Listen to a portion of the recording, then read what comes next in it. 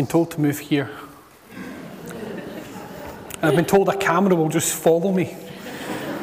I did say to them, does that mean I can go anywhere? And they said, no, just between these two positions. Don't test us. Let me pray. Lord God, we give thanks for your word. We give thanks that it is your word that changes our hearts. And so, Holy Spirit, come this morning, that we might know your presence here with us, that we might leave this place more in love with you than we were when we first sat down this morning. In Jesus' name we pray. Amen. One of the interesting things that happens when you get married is you suddenly have to work out the division of chores. And you have to do this in a fair way. So the way that Steph, my wife, and I have done this is she does everything inside and I do everything outside. Which means that my chores really are only washing cars and cutting the grass. Now, when it came to cutting the grass where we lived before I became a minister, this was the simplest task in the world because the garden was tiny. It used to take 10 minutes to cut the grass. Now that we're in a manse, we've got this wonderful L-shaped garden that takes roughly 2 hours. We've yet to have a conversation about this redivision of labour. And it takes about an hour and a half, 2 hours for me to cut the grass at the manse. It was just fine. I don't measure how long it takes to cut the grass in terms of minutes. Rather, I judge it by how many podcasts can I get through, how many episodes of a podcast can I get through when it comes to cutting the grass. And for that time when it comes to cutting the grass, I switch off and focus on trying to cut the grass in straight lines. Not always successfully. Listening to podcasts and trying not to get the fright of my life if the window cleaner somehow appears at the same time and he's now just standing behind me whilst I'm trying to cut grass with noise-cancelling headphones on. And just before the winter came, back in about August, because that's when we have winter in Scotland, I was cutting the grass and listening to a number of different podcasts. Some are about Christian leadership, some are about ministry, sometimes I'll even listen to a sermon, not my own, and sometimes I'll listen to football podcasts. So I was listening to this football podcast and about 20 minutes in, the interval comes and you get the adverts. I don't know about you, but when it comes to adverts, I like to be able to skip through them to get to the next point I actually want to listen to. We all do this with TV as well, don't we? When it comes to the adverts, who wants to watch another advert about the DFS sale that's just year-round? So I would normally skip through the adverts, but this day an advert caught my attention. In this massive, booming voice, all I heard was, "What is belief?" I suddenly thought, what am I listening to? What is belief? I'm expecting a philosophical answer, perhaps a religious answer. But no, because you're listening to a football podcast, it turns out that belief is all about football. And so people would start talking about their beliefs they had for their team for that year. That their team would win the cup. That the team wouldn't be relegated, they were going to win the league. They had these beliefs about their football teams. And what I've found in spending time with football fans, and I don't know if you know any, but they could spend forever talking about football, couldn't they? But at the start of the season, fans will speak with confidence about where they will see their team's fortunes lying that year. And that confidence then either grows or shrinks depending on the opening few games. And if they lose their opening few matches, suddenly the confidence in the team, the board, the management, the strip, the park, all disappears. Because fans are fickle. And their confidence is often wrapped up in their team. And if the team doesn't do well, they don't do well. Now, I reckon that not everyone's confidence is found in a football team. But I think there are some people who have a real lack of confidence when it comes to daily life. And I think the reason for that is because there are times where we compare ourselves to other people. What have we said about an idea of comparison? Well, haven't we said that comparison, when we compare ourselves to others, or even compare ourselves to other people, or to organisations, or even compare our church to another church, then what we find is we get out of a lane that God has called us to, and that God has equipped us for. We can't focus on everything. We can only focus on what's in front of us. And when we begin to play those games of comparison, our joy is robbed from us. That lack of confidence then becomes self-explanatory. The other problem that comparison has is that when we win, that renewed sense of confidence fills us. But if we lose, that confidence diminishes. And if our confidence is only built on when we win, then it's a shaky and insecure confidence. Because we're always waiting on that person who'll come along who beats us. So what I hope we're going to find this morning in this psalm is a renewed confidence. Because it's a confidence that is totally and utterly anchored in a fixed reality and not in our own ability. Imagine for your moment your confidence came in the fact you could create beautiful pictures. But disaster strikes as you fall and break your wrist, and now you cannot do the very thing that provided you with your personal confidence. What happens? You begin to have those doubts about yourself that then start eating away. And then when everything is healed, there's a sense of trying not to overdo it. But that means the confidence you had was always in your own ability. But there's a way for confidence to be grounded in something better than just what we can do. I'm a confident speaker in just about any setting. But if I was to lose my voice, that disappears in a moment. So our confidence cannot be in ourselves. It has to be outside ourselves. Our confidence can't be in other people or things either, because those are goalposts that are always going to be movable. And this is the psalm where the goalposts are totally fixed. And the fixed reality offered in this psalm changes how we pray and changes how we hope. So what we'll find in our time here is that confidence that we can have is a growing and sustaining confidence no matter what life throws at us.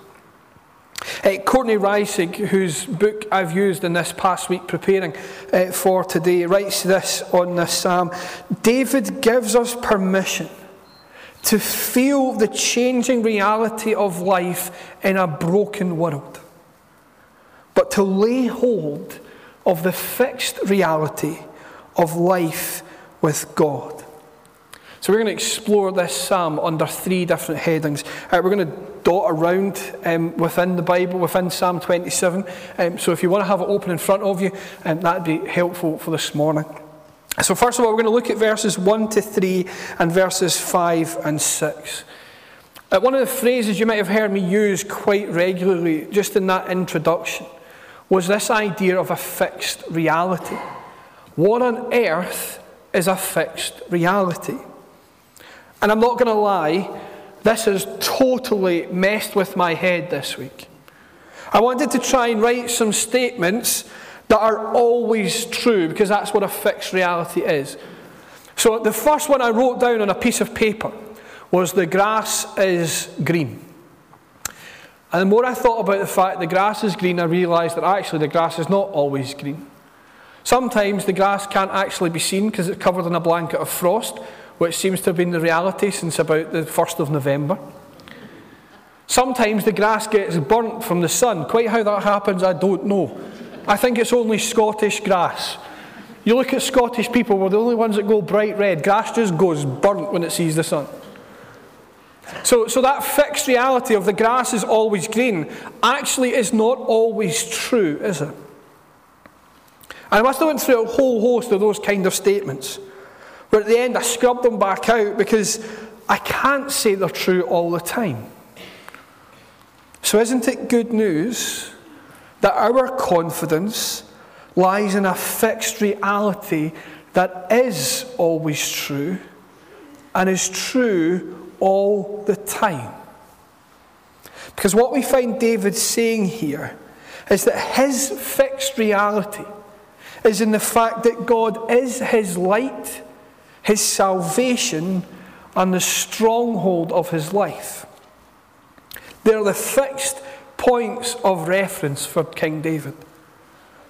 They're the things that nothing can change.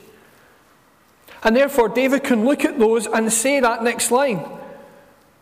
If God is all of that to David, never changing, then who should he fear? Who should I fear when God is my light, my salvation, and my stronghold? And isn't that a fixed reality that we want as well? To be able to go into the world around us and know that God is our light, the one who will continually guide our way. To know that it is in God our salvation is found, and it's not in us trying to be better or to do things better or to find it in the things of this world, but actually it is in Him. And isn't it a comfort to have a stronghold? To have the person we can turn to over and over again and know that He'll be our protection not only physically, but spiritually? And maybe your answer to those questions is, well, not really. I don't need light or salvation or a stronghold. My life looks good just the way it is. So why does David write this? It's worth remembering who David is. You know, at this point, he's not just a simple shepherd boy, he's king of all Israel. His life is pretty good. And yet he writes this. And we find out a little bit more about what's going on in this current situation for David in verses 2 and 3. Where the wicked advance against him to devour him. No, an army besieges him, no war break out against me. Wicked advance. Armies besieging, war broken out. David has to face a lot of enemies throughout his time as king in Israel. And even before he's king as well. There are times when the picture for David is simply bleak. And we're left wondering how on earth is he going to get himself out of that situation now. One of the delights we have at Kirkmuirhill is our holiday club every year. And we get roughly 60 kids coming every morning. It's total and utter chaos. But we wouldn't have it any other way. And this year we looked at, our theme was based on I'm a celebrity, get me out of here. I'm a Christian, get me out of here. And we looked at stories of characters you'd find in God's Word who have been rescued in some way by God. And one of the characters we looked at was David. We only spent one day on David, but we realised very quickly that actually for David you could have done I'm a David, get me out of here for 5 days of that week, because actually there are so many stories of how David cries out to God and is rescued. Here he is, surrounded on all sides. Opponents to him who are bigger, stronger, and richer. And let's be honest for a moment. When we feel surrounded on all sides, when everything around us just feels difficult, when it's one body blow after another, it's easy for our confidence to dry up and disappear. But instead, because of his fixed reality, because of who God is, what does David tell us?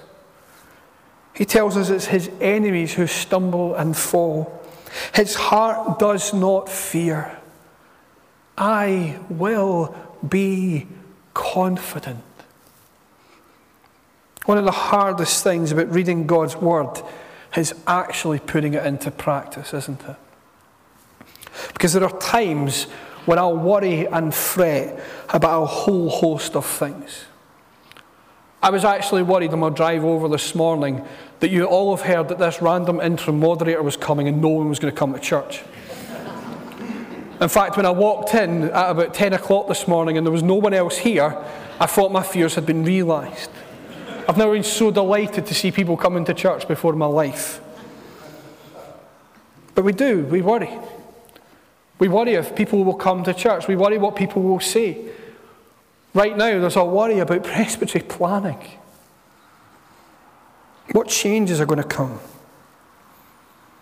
And there's times when it feels as though we're surrounded on all sides. But instead of not fearing and trusting God to be God and not worrying, because what on earth do I add to a situation by doing that? Or to simplify that whole sentence, by doing what God tells me, instead I'm in a corner just worrying and fretting about what comes next. What David does here is he shows us where our confidence should always lie. It's not in me. It's not in the things of this world. It's in God. Which means that he is always in control and in charge. Because David knows that there are times where trouble comes his way. He's experienced it before. He's experiencing it now when he writes this psalm. And he will experience it again in the future. But he's not scared.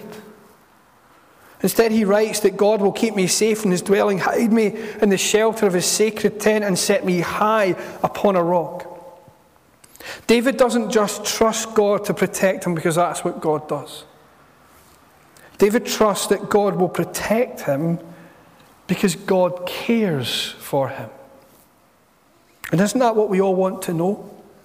Isn't that something we see as fundamental to life? To be cared for? To be known, to be loved. And David tells us we don't just have to hope for that or find that love and care in other people who often let us down because they were never made to be our Saviour. But rather we can find care and love in the God who made the universe. And even when that day of trouble comes, even when everything feels like it's shifted in a single moment, when nothing feels as it used to, it is God who still cares. He will keep us safe. And when we know our fixed reality in God, when our confidence swells to face another day, will be those who rejoice in worshipping him. Then my head will be exalted above the enemies who surround me. At his sacred tent I will sacrifice with shouts of joy. I will sing and make music to the Lord. David anticipates and looks forward to the day that will come when his enemies are no more. And he rejoices in God's presence. And in light of Christ, this matters all the more. Our greatest enemy was sin and death. It lies vanquished, not because of us, but because of Jesus. And so our worship is filled with rejoicing because we are those who know the sacrifice that was offered. But not only do we worship in hope, we pray in response to this hope that is ours. And so verses 4 and verses 7 to 12 teach me to pray. I don't know if you've ever noticed, and I don't know if it just happens in the Church of Scotland, and I don't think it does. When it gets to the summer, ministers start to worry about what on earth they're going to preach for the summer, because everyone goes on holiday. And so what you'll often find is that ministers start preaching the Psalms in the summer. I think it's because it kind of rhymes and it sounds nice. We're going to do the summer in the Psalms. And every minister I know does the same thing. We're going to do the Psalms in the summer and summer in the Psalms. It's going to be lovely. And what I love about the Psalms is that the Psalms teach us how to feel. The Psalms give a wide range of emotion throughout. It doesn't matter where you pick up in the book of the Psalms, you will find a different emotion as you turn through that book. And what we then find is that because the Psalms teach us how to feel, they also teach us how to pray. They give us the words to pray when actually we are so angry that we've got steam coming out our ears. They teach us the words to pray when we just feel stuck in the depths and we're not sure of the way forward. They give us the words to pray when actually we're filled with rejoicing. Because the Psalms don't just teach us how to feel, They teach us how to pray. So David prays a lot in this psalm. He starts off in verse 4, where we find him asking to spend time dwelling in the house of the Lord. Now, if you've just spent time reminding us of the enemies that you're faced with, if you've just listed out the things that are hard and sore and difficult, then I reckon that the prayer request would be for God to relieve that, alleviate it, and deliver you from it. David doesn't do that. His confidence lies in God and who he is. Lies in the fact that God will protect him because he cares for him. And so his prayer is very different to what mine would be. He prays to dwell, to gaze, to seek God. It's essentially all the same thing. He wants to be where God is. If we look for it in the world, there's confidence, and know that our confidence is found in God, the creator of heaven and earth. It does two things. It should give us a renewed sense of trust in him and a renewed desire to worship him and be with him. To be with God is now so much easier than it was when David wrote this psalm. For David, to be with God meant being in the temple. For us, it's opening his word. We're those always in the presence of God because of our union with Christ. We dwell in the house of the Lord every time we gather and worship because his presence is with us. But when your confidence begins to wane, is that really our desire? To worship? To turn to God's word? To pray? To seek his face? Because so often it's not mine. I remember reading a wonderful article that talked about actually how do we respond when things go wrong. When we've cried, "How long, O Lord?" over and over and over again. And they spoke about this idea that so many Christians want a vending machine Christianity, where we can put a little bit in, out comes the cure, and off we go. It doesn't work. It's only as we gaze on him, dwell with him, and seek him that our confidence grows.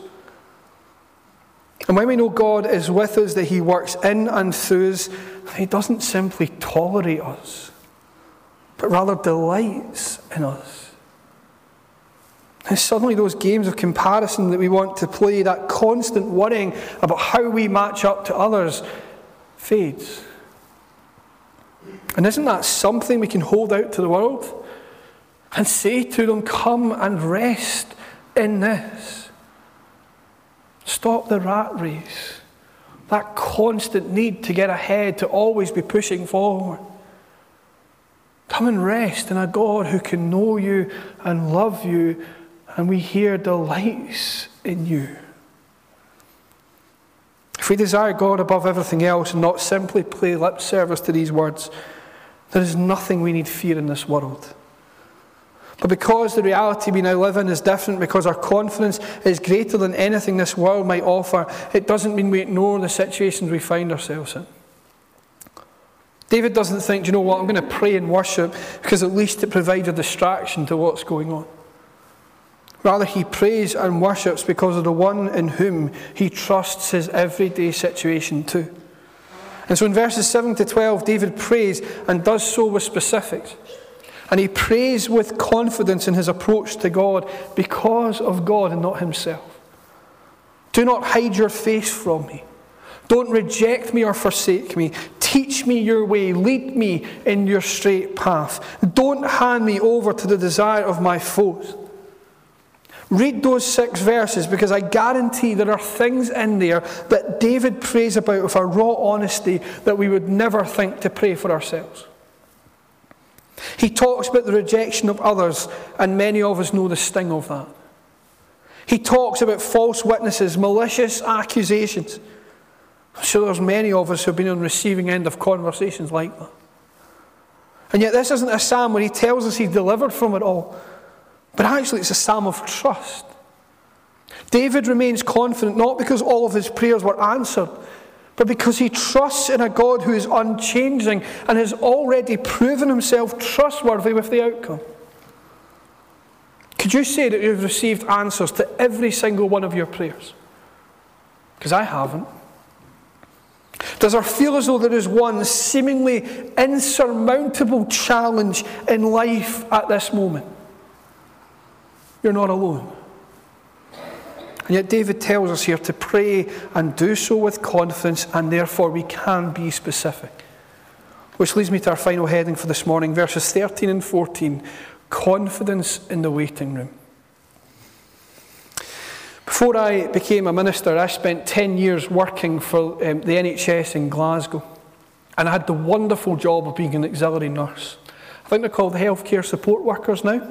They change the title just about every 2 years. But when I was doing it, I was an auxiliary nurse, and no one can tell me otherwise. And I used to work in just about every hospital in Glasgow, which means that if you ever get lost in the Southern General, or the Queen Elizabeth as it now is, I can probably just about direct you to where you need to get to. Which is fine, because you'll all just go to Hare Myers anyway, so it's all good. But for my last year working in the NHS, I was an auxiliary nurse in the outpatients department at Glasgow Royal. And what happens in a waiting room at the hospital is you see every kind of reaction and every single emotion played out in the course of a day. But what you find in outpatients is that you have to wait. And I got the wonderful job of being the person who had to announce if a clinic was delayed. I would often get a phone call, even to a clinic I wasn't working in, and say, Andrew, can you come and tell them the clinic's running 40 minutes late because we don't want to make the announcement? And I remember one day particularly clearly. I was coming back from a tea break, and Christine, who I'd been working with, who I knew had been there for a year, she said, Andrew, we're running so late, can you announce it? I was like, why? She's like, because that room looks really scary. I said, I'll do my best. And I stood up and said to this waiting room, folks, just to make you aware, the clinic's currently running 45 minutes late. We do appreciate your patience in waiting, and if there is any more updates we can give you, we will do so when we can. And I watched as a whole waiting room bristled. I was expecting someone to come and ask me for a fight outside. They were bald. And I'm looking at this waiting room thinking, this could go either way, and I'm so glad I don't need to run this clinic now for the rest of the day. Until one lady sitting over in the corner, an older lady. Thanks very much, son. We love the fact you've just let us know. That's great. Thanks very much. We're happy to wait. I think she was from Easterhouse. And you watched as the rest of this waiting room just deflated like a balloon. Because if the 80-year-old was willing to wait, then you better believe that 60-year-old better be willing to wait as well. I reckon there's some things we've prayed for, and actually you still feel as if you're in that waiting room, just waiting for some kind of answer. And yet what David tells us in this part of the passage is that we wait confidently because of God. David is confident that this will not be his end, that he will see the goodness of God in the land of the living, even though it's uncertain, even though he's surrounded on all sides, even though it looks impossible. David still says, my confidence isn't in this situation. It's not even in me. It's in you, God. But he also knows what our hearts can be like, because we want everything now. We don't want stuck in a waiting room. We want God to answer us there and then, not wait, not pause, but see him act right away. And David speaks to his heart.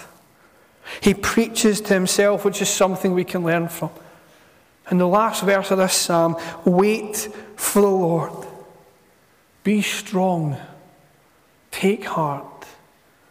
And wait. Now, we don't want to hear that. We want everything now.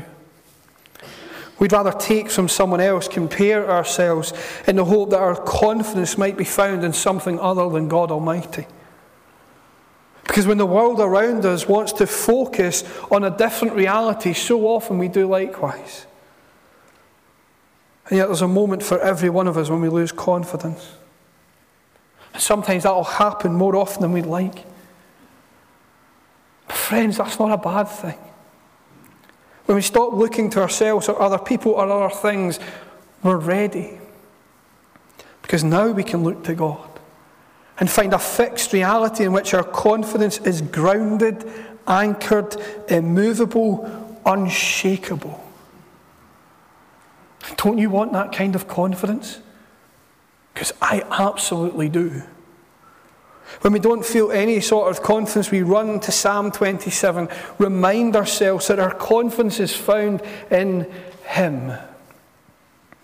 So what can we take away from our passage for this morning? Well, I don't know if you noticed, but this isn't a psalm that ends in a resolution. It doesn't end with us thinking, well, that was a nice closing to that. That was beautiful. Instead, David takes us to a waiting room and leaves us there. But can we honestly say that everything in our lives was resolved? That everything in life was going perfectly? And if you've answered yes to that, can I come and have a chat with you over coffee? Because I want to know how you've done it. Does life sometimes feel like you're surrounded on all sides? Does it feel as if you're stuck in that waiting room? Well, the joy that comes from Psalm 27 is that we do not need to fret or get impatient, but rather we can be calm and confident because of God. Confident that He hears us when we cry out to Him. Confident that when we seek Him, we find Him, and He's not like some bad version of Where's Wally, where we're constantly trying to see if we can spot Him in a picture. We're confident that He is our stronghold and our shelter when everything rages around us. If our confidence lies in our abilities, we might as well just give up now because they're not going to get us anywhere. But for the Christian, our confidence lies in God. And so there is no reason to fear. I know that the world looks quite frightening at the moment. I don't call the news anymore. I call it the 6 o'clock bad news, because that's seemingly all we ever get is bad news after bad news after bad news. The world can be quite a terrifying place at times, can't it? I remember a few weeks ago, we had 3 power cuts, one after the other. The first one happened, everything switched off, and it came back on 5 minutes later. The second one happened. By the time the second one happened, I was like, right, it's the end of the world. Aliens have landed. It's all gone. Just give up. By the time the third one came, I was looking for a shelter online. I was trying to see if there was a bunker somewhere. My confidence went out the window. And what I love about this psalm is that it teaches me where my confidence should always lie. It's never in me. It's never in my circumstance. It is always in God. There is no reason to fear because God is our light, our salvation, the one who gives us life. He is our stronghold, our protector, and the one who cares. We have every reason for confidence in this world. No matter what the world might tell Christians. It might tell us that we're all decreasing in number, never to be seen again. That religion will die out in 10 years' time. Our confidence is in God. The one who turns graves into gardens. The one who promises life and life in all its fullness. And the one that we follow, knowing that He will lead us, guide us, and one day take us home. Our confidence never lies in ourselves. It lies in Him, because He is our stronghold, our protector, and the one who cares and knows and delights in us. Let's pray together.